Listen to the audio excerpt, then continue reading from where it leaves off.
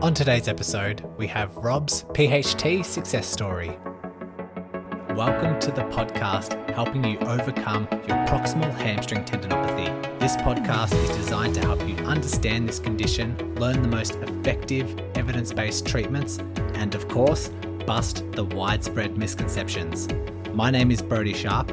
I'm an online physiotherapist, recreational athlete, creator of the Run Smarter series, and a chronic proximal hamstring tendinopathy battler. Whether you are an athlete or not, this podcast will educate and empower you in taking the right steps to overcome this horrible condition. So let's give you the right knowledge along with practical takeaways in today's lesson.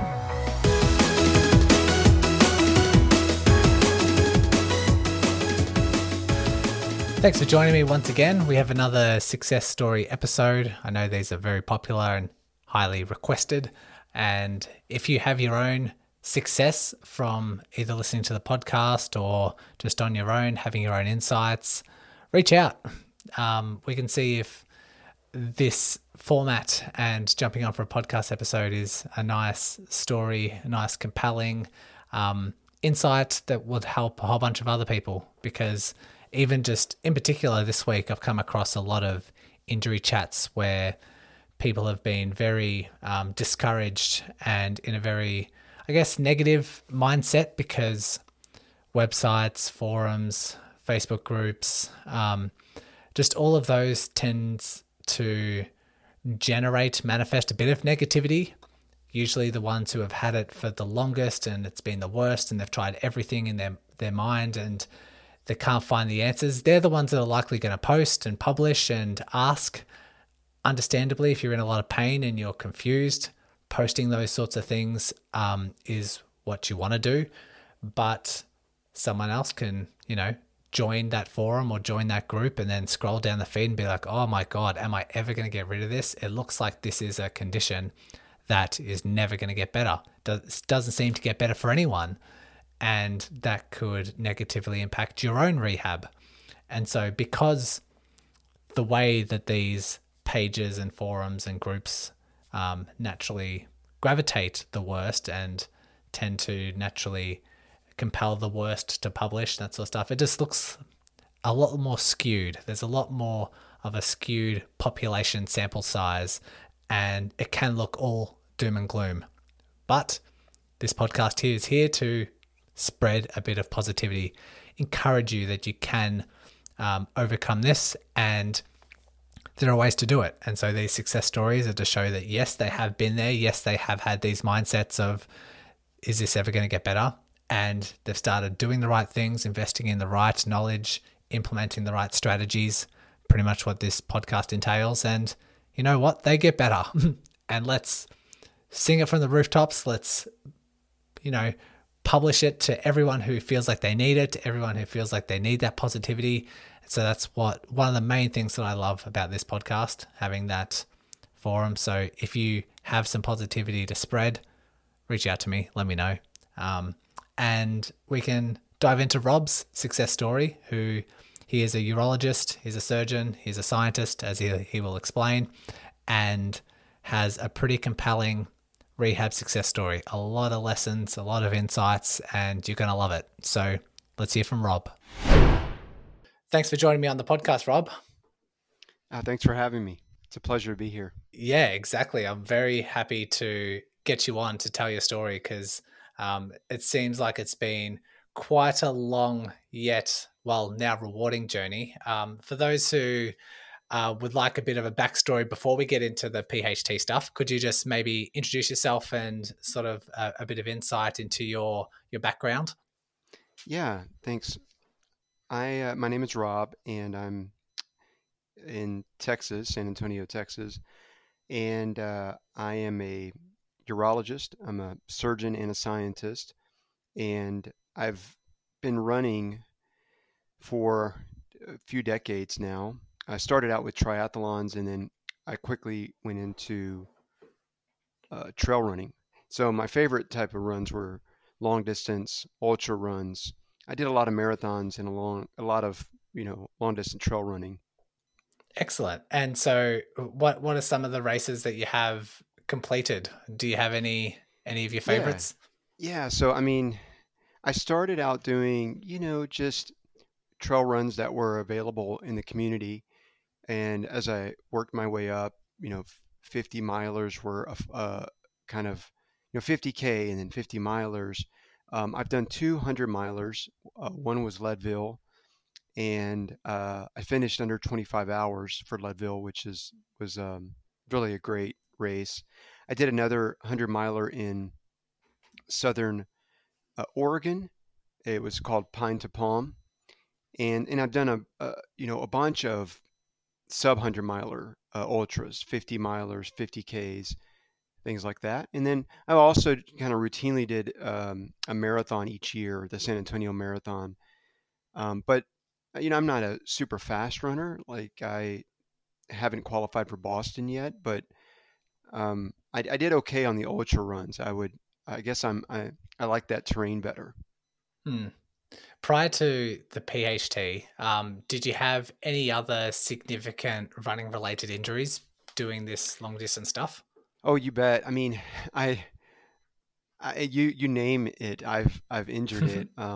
So and that was part of the problem because you get so used to managing your own injuries. I've had Achilles, I had plantar fasciitis, I had IT band. Um, so yeah, I've had plenty. And the next question would be, well, how did you manage those? And it was for me, it was always just stop running, rest, and they got better. And I mean, I had a serious Achilles tendinopathy, and I remember just taking 2 weeks or maybe 4 weeks at most off, and I was able to come back, but Okay. not with the hamstring, as we'll Yeah. talk about, I'm sure. Let's get into it. So, was it during any particular part of your training or any particular factors that led to the onset of PHT? Yeah, as I was kind of thinking back on what led up to it, it was and this has been several years now. I mean, my injury occurred in 2017, and it was the fall of 2017, and that was a busy year. I had run a lot of ultras, and I was just running like I had no limit. It was I would just sign up and do the next race, and I ran a a downhill marathon in Utah in September of 2017. It was a big cottonwood, and my wife was trying to qualify for Boston, so I said, "Oh, I'll run with you." And that evening before that race was when I first felt the hamstring. But so leading up to that, and I ran it anyway. I ran it the next day despite that pain. But leading up to that, I had run, an ultra maybe a month before, like a 50 miler or something, maybe a 50K before, a month before. And that whole summer, I was running long distances. So I think a combination of ultra running and then speed work on top of that to try to run for marathon. If I had, and plus my age, I mean, I'm, uh, 46 now. So as I was getting older, I think that combination may have led to this, and absence of any other strength training. It's very hard to identify like a training, like an increase in your training load or an abrupt change in your training load when you're just going from race to race and you're already at such high mileage. Like when you operate at such a high mileage and just willy nilly picking races to go to, it's fun, but I guess lacks a bit of structure or lacks. It's not like that gentle build up and prepare for one race and then you have an off season and then gently build up again. It's that lack in structure can catch you off guard at times. Absolutely. And I felt invincible. I mean, I felt that I knew I could get through injuries before, and I felt that I could run anything. I mean, I knew I had to watch my speed, but I didn't carefully watch my mileage as I should have. Hmm. And so you said that prior to that race, symptoms started. That's when you first felt it in the hamstring. What were the sensations like? Yeah, I was. It was. It's so funny because I remember that whole evening so clearly. I was using my wife's this uh, um, what is it? It was just a ball that I was just rolling my leg out, and I felt pain in my left, uh, what we call the sits bone or the ischial tuberosity, very high part of my hamstring. And I thought, oh, that's interesting. I hadn't felt it when I was running, but that's really tender. And I thought about it for a few seconds, or maybe less than a minute, and didn't think anything more about it. Said, oh, it's just a little minor pain, but it was clear that that was a sign of things to come. So it was just a pain with pressure from um, that lacrosse ball that elicited it. But it was not. There was other than that other than using the ball, I had no pain at rest, and I didn't remember any pain before when I was running. And the next day, the marathon started high at a high altitude and was all downhill. I don't remember any pain during that race. And I finished that race with a an okay time for me. I wasn't limited by pain. Um, it was a couple of races later, like a short distance 8 miler that maybe was 2 or 3 weeks later, where I had to stop and I couldn't finish it. I had to walk back to the finish line, and Hmm. that's like October 2017, and that's when it really set in that I have something that's not trivial. Okay. So would you have said over that course of 2 to 3 weeks after the marathon that symptoms just started to linger and just become more annoying up until the point where you had to quit that race?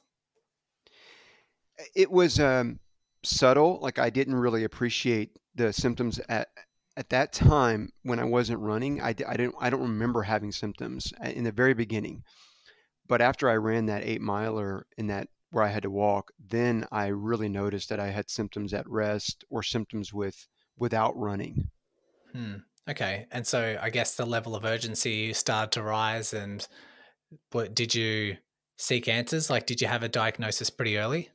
Yeah, I mean, so I read and I tried to distinguish um, a hamstring injury versus sciatica versus a oh, the kind of used a differential, and I think I figured out that it was hamstring, and then I did the usual approach, which is rest and stop running. And I remember that year I was signed up for a marathon in December and didn't run it. And I thought 2 weeks. At first, I thought 1 week and started running again. That didn't work. And then I tried 2 weeks. Then I tried a month, and it was that kind of thing. And because usually a month, that's the most I've ever had to take off to heal a tendinopathy. Hmm. I guess it's very much like human nature when there is an injury to say, okay, my body would just do a good job if I rest. Body does a good job of healing, so let me just take time off. And that's usually like a pain, rest, weakness, downward spiral that I like to um, talk about on the podcast, and it just fosters a bit of weakness. But did you notice that, like in those rest periods, was there pain like day to day stuff, or was it only once you just resumed running that you're like, yep, still there, let me take more time off? It was pain even during those rest periods. So the pain never went away, and I didn't feel that I was that the maybe in the very like when it was super intense, maybe it got a little better with rest, but honestly, the pain was there during the rest period, Hmm. and it just wouldn't go away. Okay. And so at what time did you shift your focus away from rest isn't working and start looking for other alternatives? Yeah, so I think it must have been moving into the new year 2018. So that's 6 weeks. I've been out for about 6 weeks now, not healing on my own, not healing with my usual approaches. And so I sought physical therapy, um, and and did that for a while.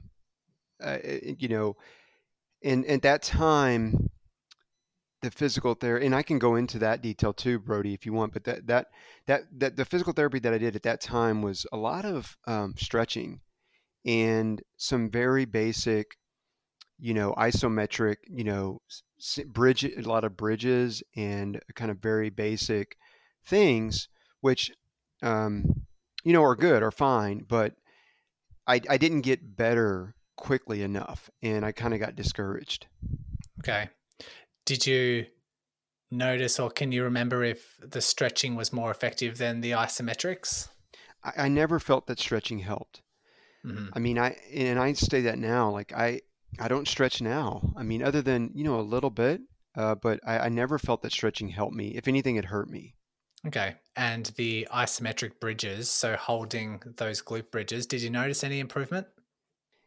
If there was improvement, it was very minor. Um, I will say that for me, at least, the like a single leg bent, where my knee is bent, and then I'm raising up that was a good assessment for me. So that could really elicit the pain if I were to do that maneuver.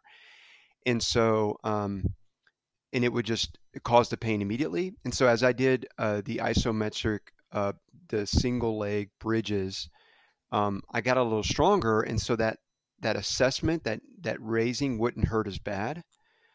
So I think that was some area of improvement, but it Hmm. didn't help me to have, with regards to running. I didn't get better with running at that Yeah. point.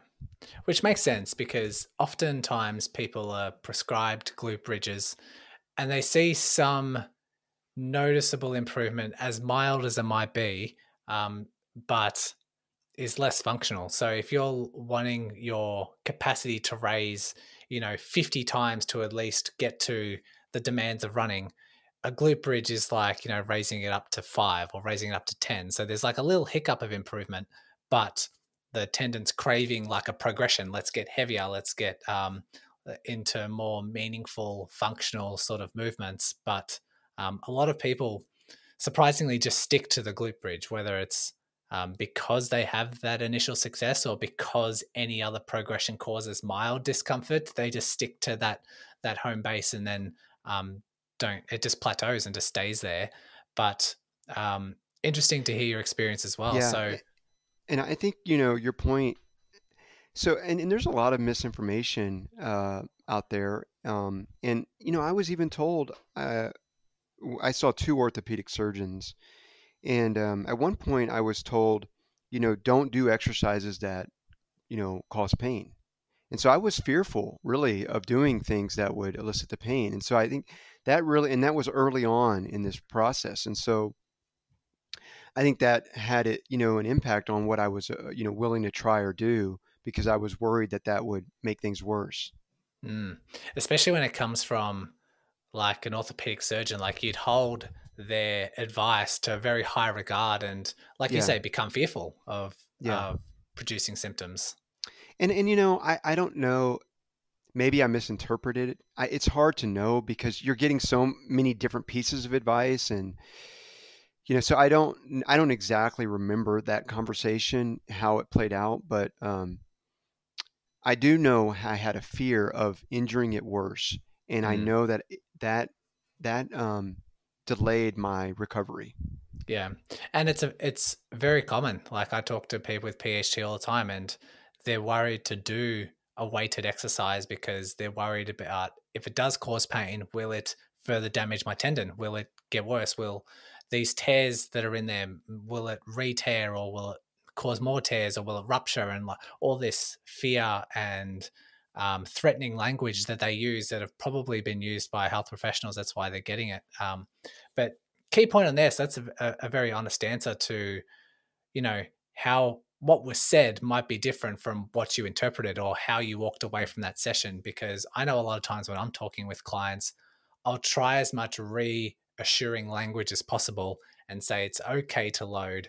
And then sometimes if I get them to repeat, what's been said throughout the conversation, they'll say, okay, so you're saying that it's bad to load the tendon or whatever. So what I'm saying and what they're interpreting is two completely different scenarios. And so people can walk away from a consult with a not what was intended, but to have, maybe they have preconceived ideas and they stick to those preconceived ideas before contrary advice is laid upon them. Who knows? Yeah, I think that's a good point. The well, I guess so. Moving away after these bridges and stretches, you saw this PT. You got discouraged because there was no real carryover benefit into your running. What was the next step of your rehab journey?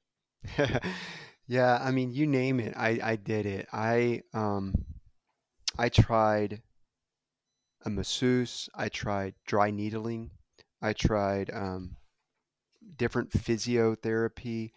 I did this 10x procedure, which is an ultrasound guided percutaneous needle tenotomy, where they Can just you explain exactly what that is? Yeah. yeah, so they use an X-ray to guide placement of a this metal sheath, and it's a small diameter. I mean, the size, I mean, smaller than like it's like a large bore needle that is placed near your ischial tuberosity, and they use this high frequency ultrasound, which the idea is that it targets the unhealthy tendon tissue but doesn't hurt the healthy tissue.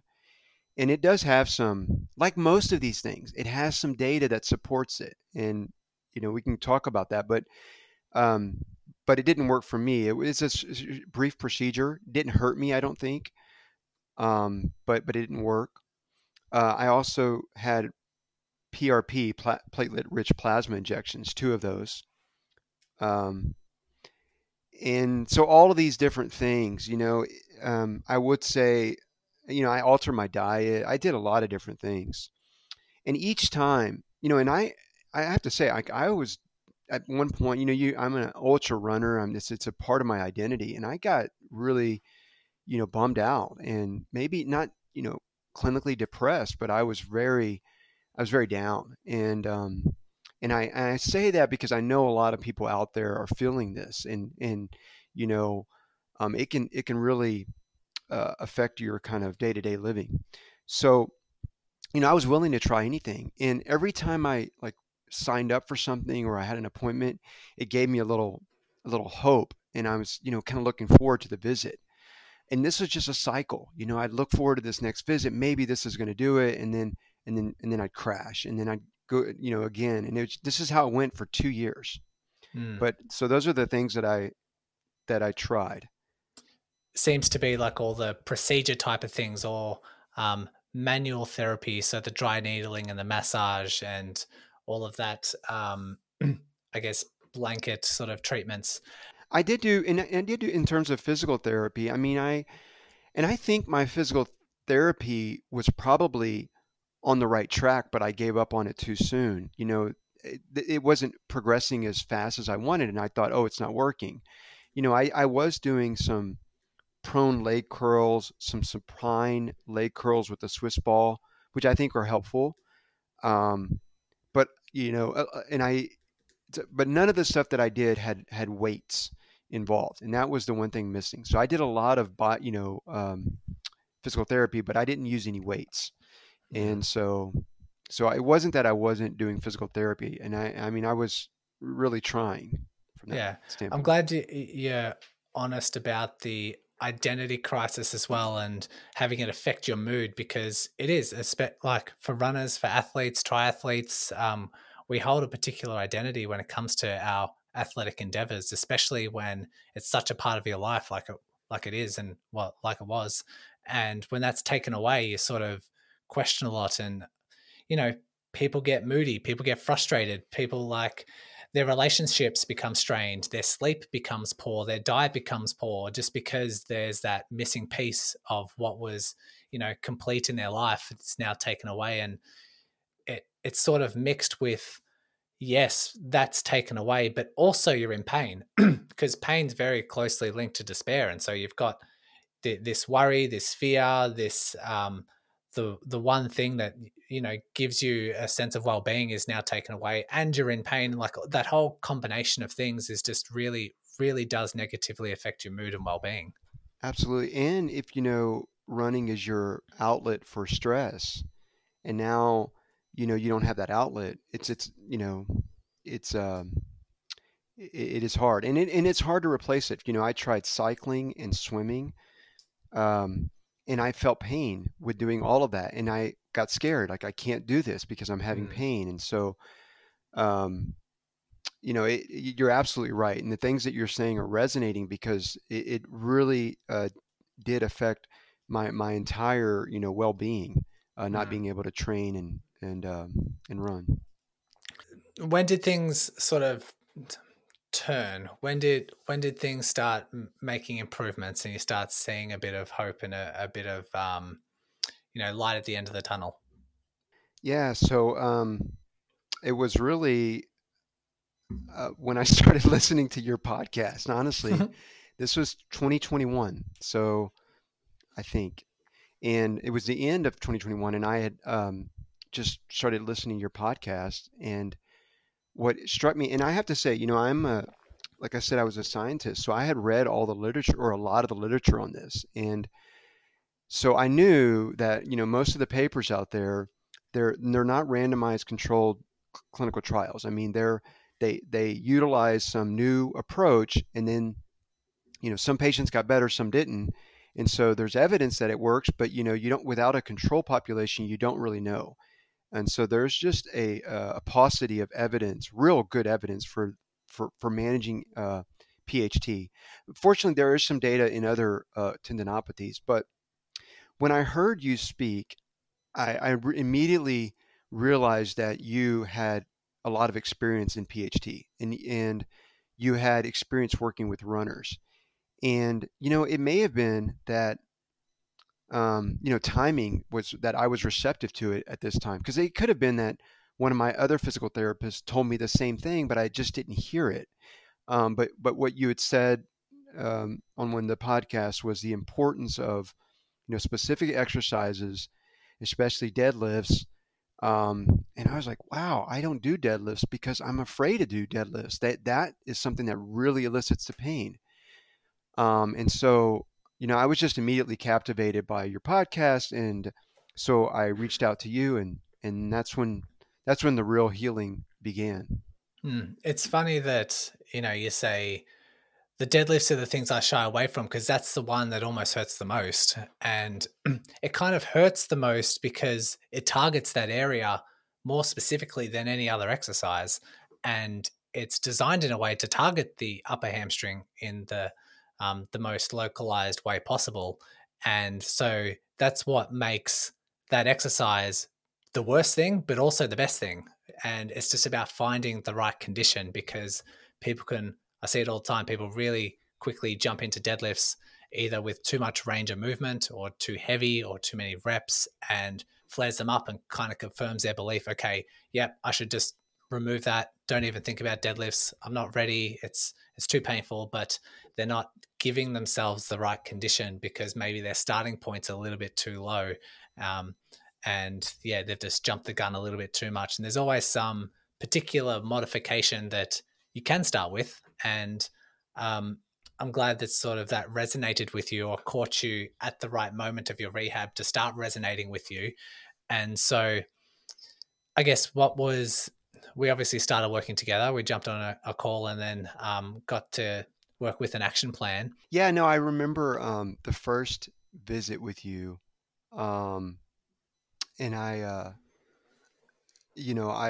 remember that you had clued into the pain. So when I did deadlifts, um, I started with the low weight, and I said, I have this pain that comes on with deadlifts, but yet when I'm done with the deadlift, it actually feels better in some cases. And I don't know, but what I remember was that you immediately kind of recognize this as is the PHT that you've seen before in other athletes, and you gave me some reassurance. Like you said, Rob, I've done this before, and what you're experiencing is normal, and that's a good sign. And it was like such a relief, such a great feeling to think that there's hope. Like I may be able to run. And at that time, I was not even, it's just like maybe I'll be able to do a 5K. Maybe I can do the turkey trot again. I mean, I did a turkey trot on crutches once. I was like, we'd always done a turkey trot for Thanksgiving, and I'm going to go out there, and if I can't run it. I'm going to do it with crutches. It was just so silly. But when I met you and I had that initial visit, I really gave me a lot of hope, and I think that it was a great feeling. Can you recall what how long it took for you to recognize that the path that we set forward was starting to work? Yeah, probably a month. So before I started meeting with you regularly, I'd kind of, through listening to your podcast, kind of started my own rehab program based on what you had recommended. And so when I had actually met with you, I was already into it a little bit, but I didn't really progress on the running. And so even though I was getting stronger, I didn't test it on the track because, I was still scared. So once we had met and then you started looking at my exercise plan and you had a running plan for me, I would say it took about maybe 3 to 4 weeks to, that I really realized that, I'm able to get, my running is getting, I'm able to improve. So I'd say about a month.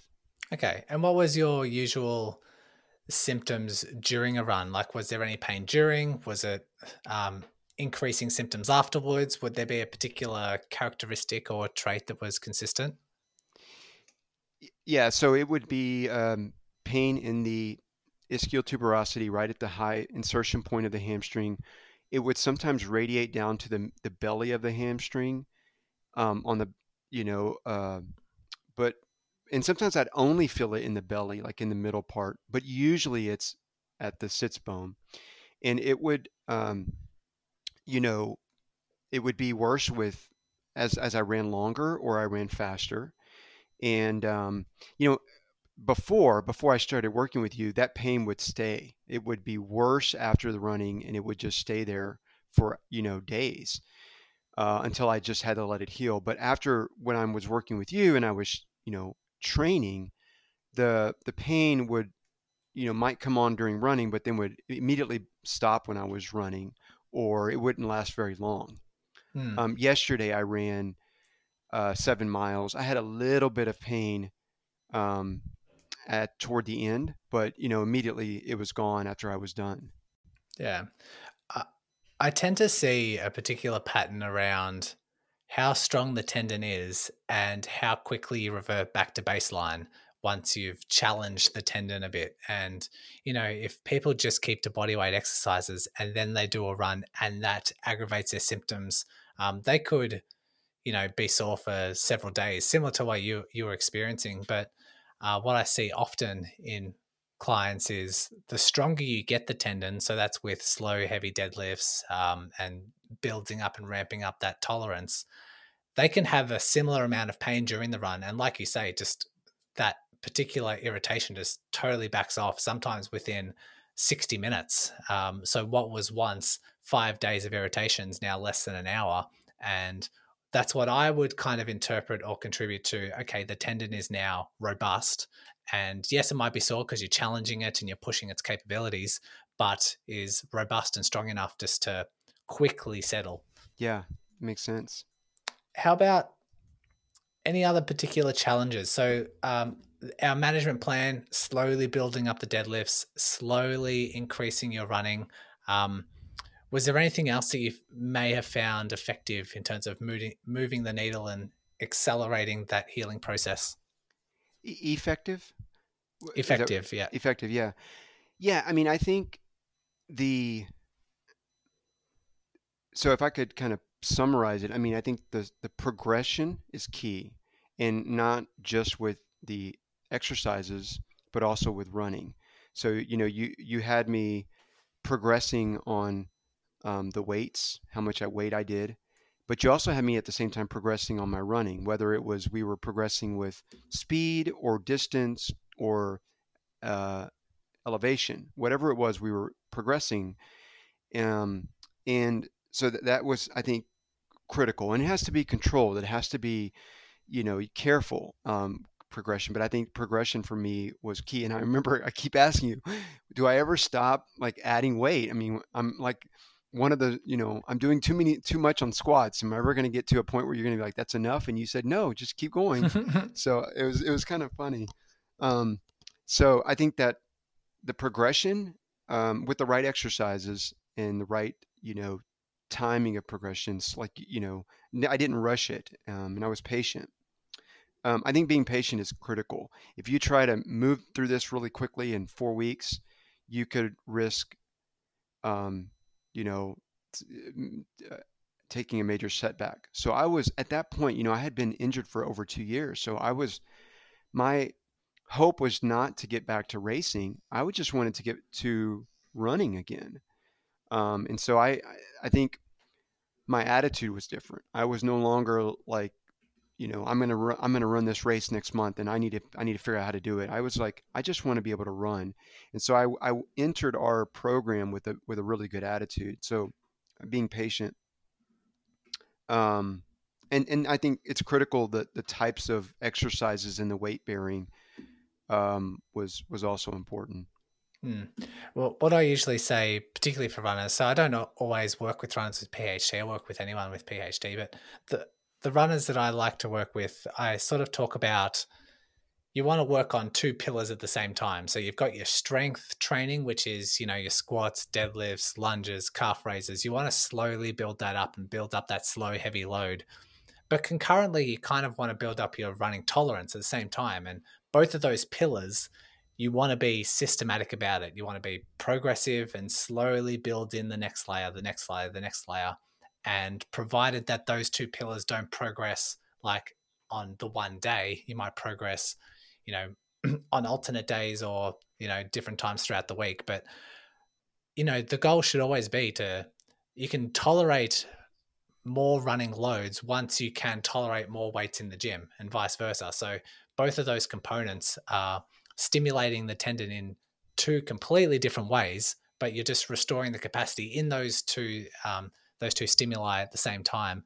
And so I guess that's where you found that benefit, and you're sort of concurrently seeing two two victories in two different domains.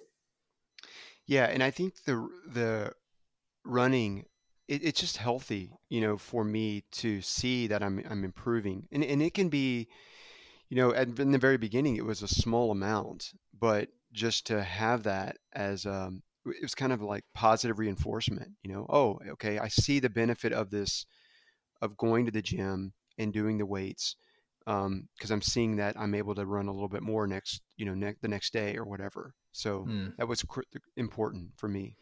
Yeah. Okay. And so were there any hiccups? Were there any setbacks, any flare ups, anything like that? I never had a serious flare up. I had times when I was concerned that maybe I pushed myself a little bit too hard. I told you, I was very honest with you. I said, hey, when we started racing again, I had some pain during racing, um, but it was never where I had to stop. Since I've met you, Brody, I never had to just stop and rest.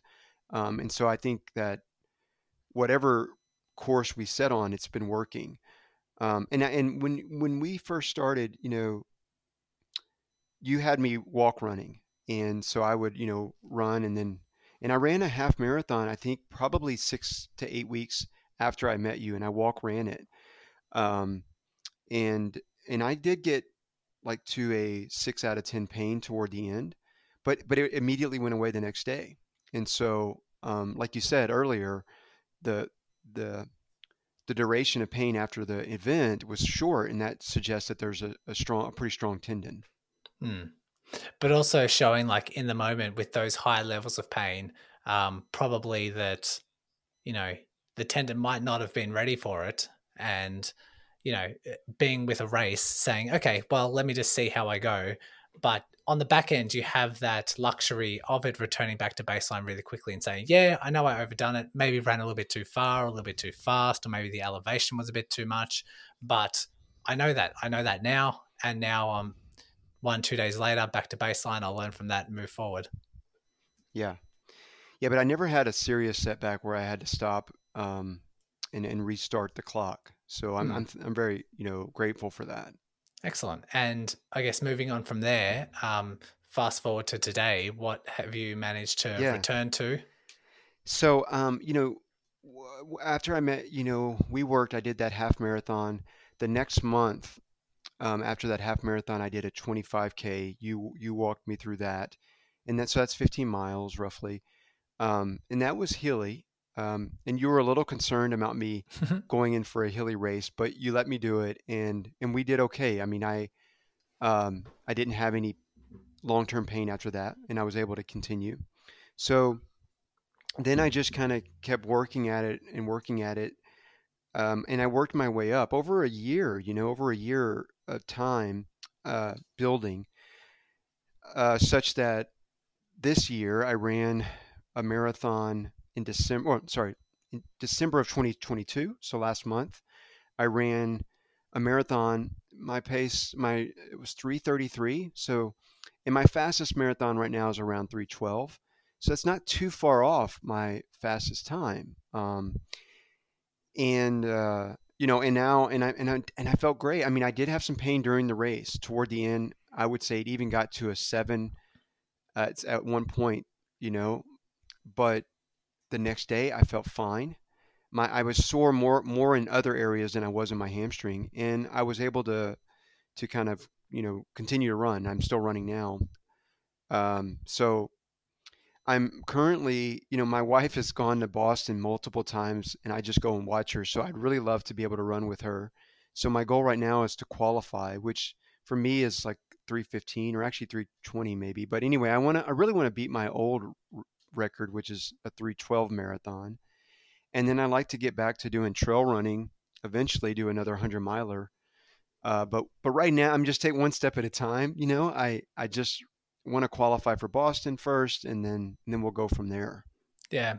And also a good sign that when you do that marathon, yeah, you're sore, but you're sore in every other joint and muscle and that sort of thing as well. So it's almost like your tendon has caught up to the capacity of the rest of the body. So understandably, it's going to be very strenuous and it is going to be sore, but no different from any other muscle. Out of curiosity, how heavy are you deadlifting at the moment? So I just deadlifted, uh, 2 or 3 hours ago, and so what did I put on there?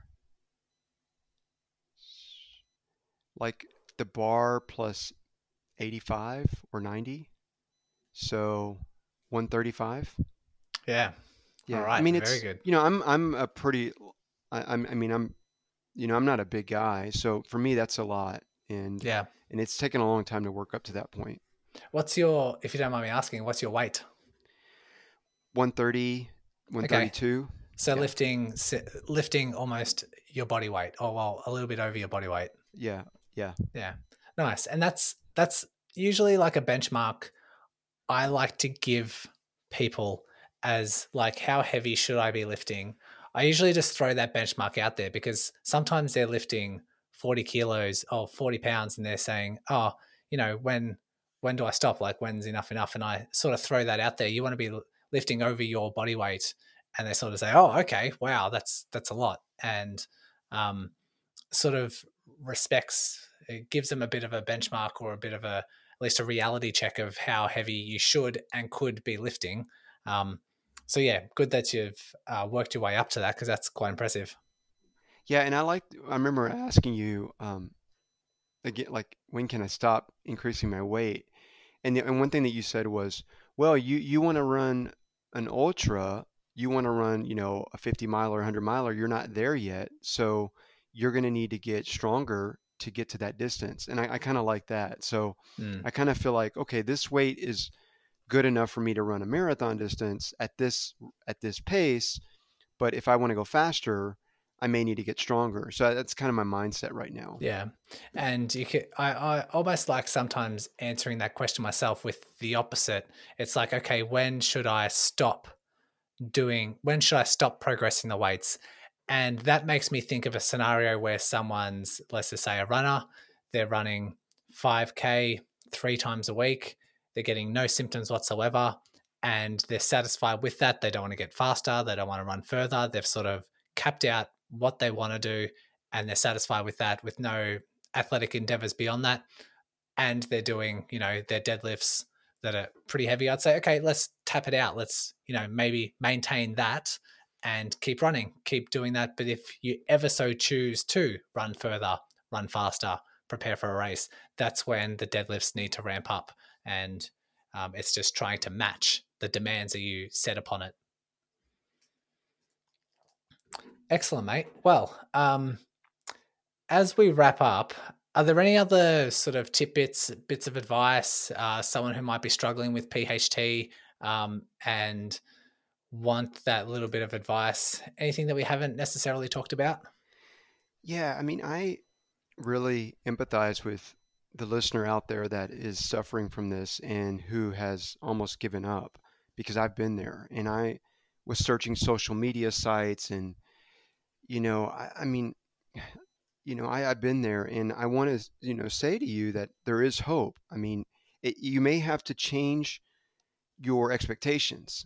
You may have to not be able to run that sub 3 that you wanted to do, but you can get better. And I was, like I say, I really struggled.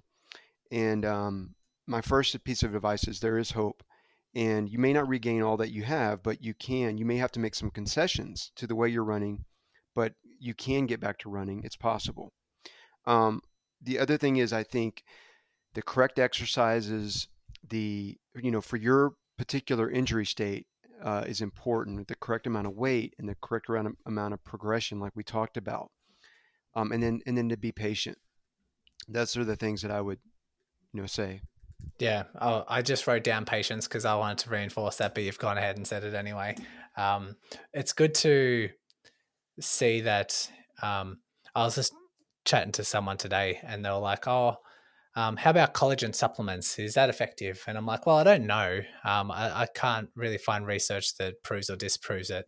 But I said to them, what I do know is that the vast majority of people get better with slow, heavy load without collagen, without PRPs, without like 10X and all that sort of stuff that you've listed. It's back to basics, and it's patience, and it's progress, and it's, the vast majority of people will get better with that particular routine. And if that's not working, then go back to the drawing board, maybe with some slight alterations, making slight tweaks here and there. Like say you almost hit the mark early with some loading and seeing some initial success, but then just not progressing, not having that guidance to say, okay, let's progress from here and let's be patient with it. It's something that, a lot of sufferers do need to have, because it's a whirlwind of a condition. You can be pulled in so many different directions, and you can start with stretching, you can start with PRP, and then you can talk about surgery down the track. Like you just pulled in so many different directions, and there's so much confusion. But back to basics, and you're a good story to show that yes, it does take time. Yes, you may need to readjust your expectations, but with enough time and enough structure, it can work. Yeah, I agree 100%. Thanks for coming on, Rob. This was an incredible story. Best of luck with your ultra endeavors, returning back there and getting a marathon PB. It's good that you've found yourself in a situation where you're so much better that you're actually looking in the sights of PBs and returning to ultras. So always a good sign. So thanks for coming on and sharing. Thank you, Brody. Thank you. I appreciate it. Thanks once again for listening and taking control of your rehab. If you are a runner and love learning through the podcast format, then go ahead and check out the Run Smarter podcast, hosted by me. I'll include the link along with all the other links mentioned today in the show notes. So open up your device, click on the show description, and all the links will be there waiting for you. Congratulations on paving your way forward towards an empowering, pain-free future. And remember, knowledge is power.